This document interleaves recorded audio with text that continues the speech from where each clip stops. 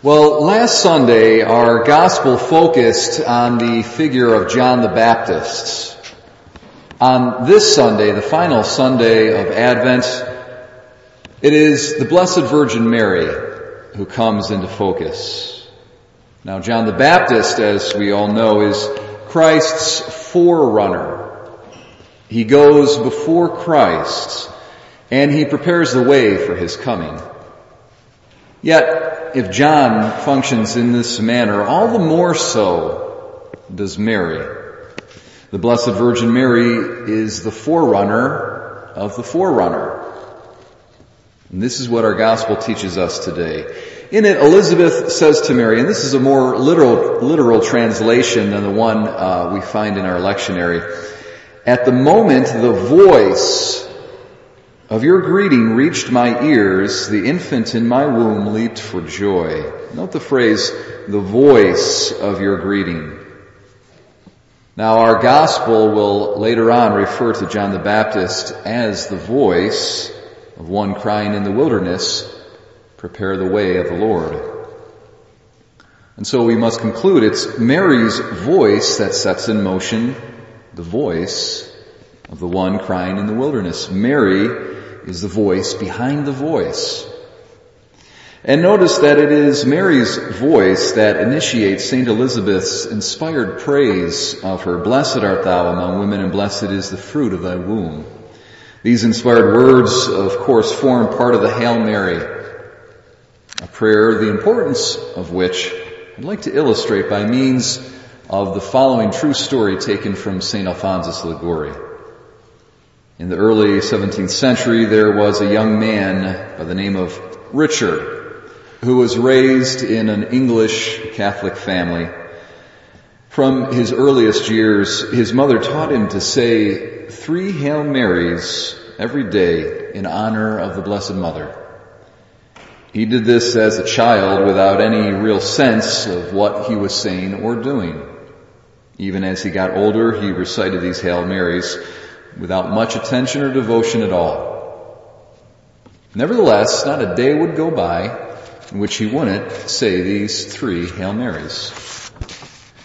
In his teens, Richard went away to college in Belgium.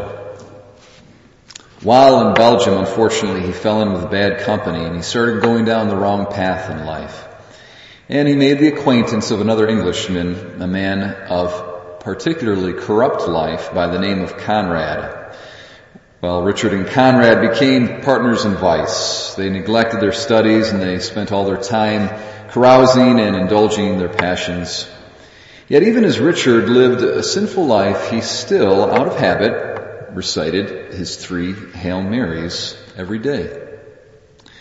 One night, Richard and Conrad visited a house of ill repute. After some time, leaving Conrad behind, Richard set out to go home. It was late at night when he reached his apartment, and he suddenly remembered that he had not said his Hail Marys. Well, his body weighed down with sleep and fatigue. He was very disgusted, actually, at the thought of saying them. Nonetheless, he forced himself to recite them in a mindless and perfunctory manner. After this, he fell asleep. But during his sleep, he saw before him what appeared to be Conrad, except that Conrad was horribly deformed and misshapen and hideous in appearance. "Conrad, my man, what happened to you?" "Richard, can you not recognize me? Can you not recognize me?" "Conrad, what happened to you? You look like a demon." "Richard, I am damned. In leaving the brothel last night, I was murdered by a thief. I was strangled to death and died in my sins. My body lies now in the streets, and my soul is in hell. Listen to me. The same punishment was in store for you, but the Blessed Virgin Mary interceded with God for you and saved you. And she's done this on account of the 3 Hail Marys." Richard, awaking, went to the street spoken of in his dream, and he found Conrad's body being carried away by the town coroner. Richard immediately repented and gave himself to God, and from that day onward lived a sober and godly life. And he never again prayed a Hail Mary without great attention and devotion. Well, what do we learn from this story? Well, as a priest, I can say that it disturbs me, it pains me to the heart to find Catholic children who are 7 and 8 and 9 and years old and sometimes older who do not know how to say the Hail Mary. Some don't even know how to say the Our Father. And when I ask the parents, what's going on here, they sometimes say they don't want their children to simply memorize and recite rote prayers. They would rather their children pray to God from their hearts. Well, this is fine and good, but there's a fundamental misunderstanding of human nature going on here. We are bodily creatures as well as spiritual.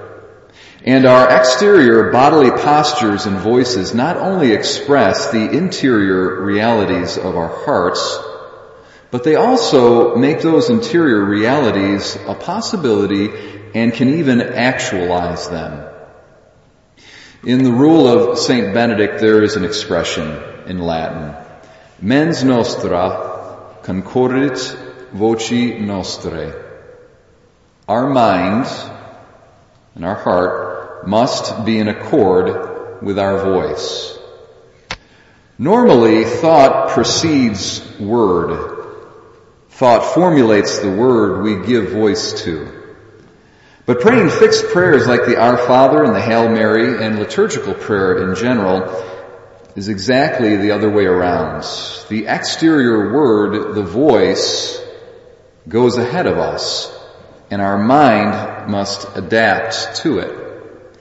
People generally value saying what they think, but when we pray, we are to think what we say. And we see this in the relationship between John the Baptist and our Lord Jesus Christ. We know the Bible calls Jesus the Word of God. Now, the biblical term translated into English here as word is in Greek logos.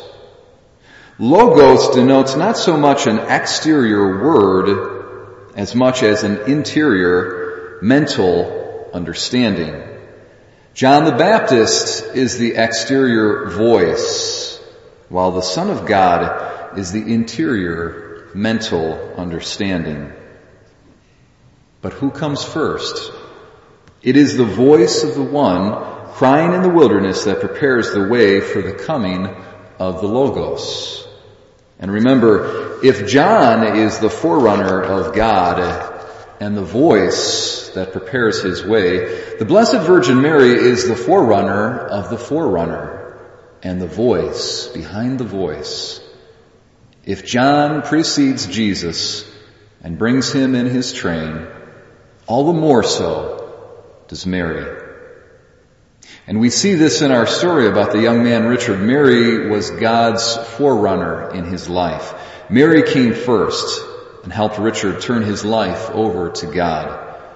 And even though he said his Hail Marys without attention or devotion, he still had the exterior words on his lips. And these exterior words were a gift to him from his mother. No matter his lack of mental and interior presence, that came later, as would be expected. So mothers, fathers, grandmothers, grandfathers, the greatest gift you can give your child or grandchild this Christmas is to introduce them to Mary and to teach them to say by heart the Hail Mary. You give them the exterior words, and in His own good time, God will give them the interior understanding. And let us model for them how the Hail Mary should be said by ourselves, saying it with great attention and devotion. Let our minds follow our voices as we honor the Mother of God. the one who before all others comes before Jesus and makes possible his birth among us this Christmas.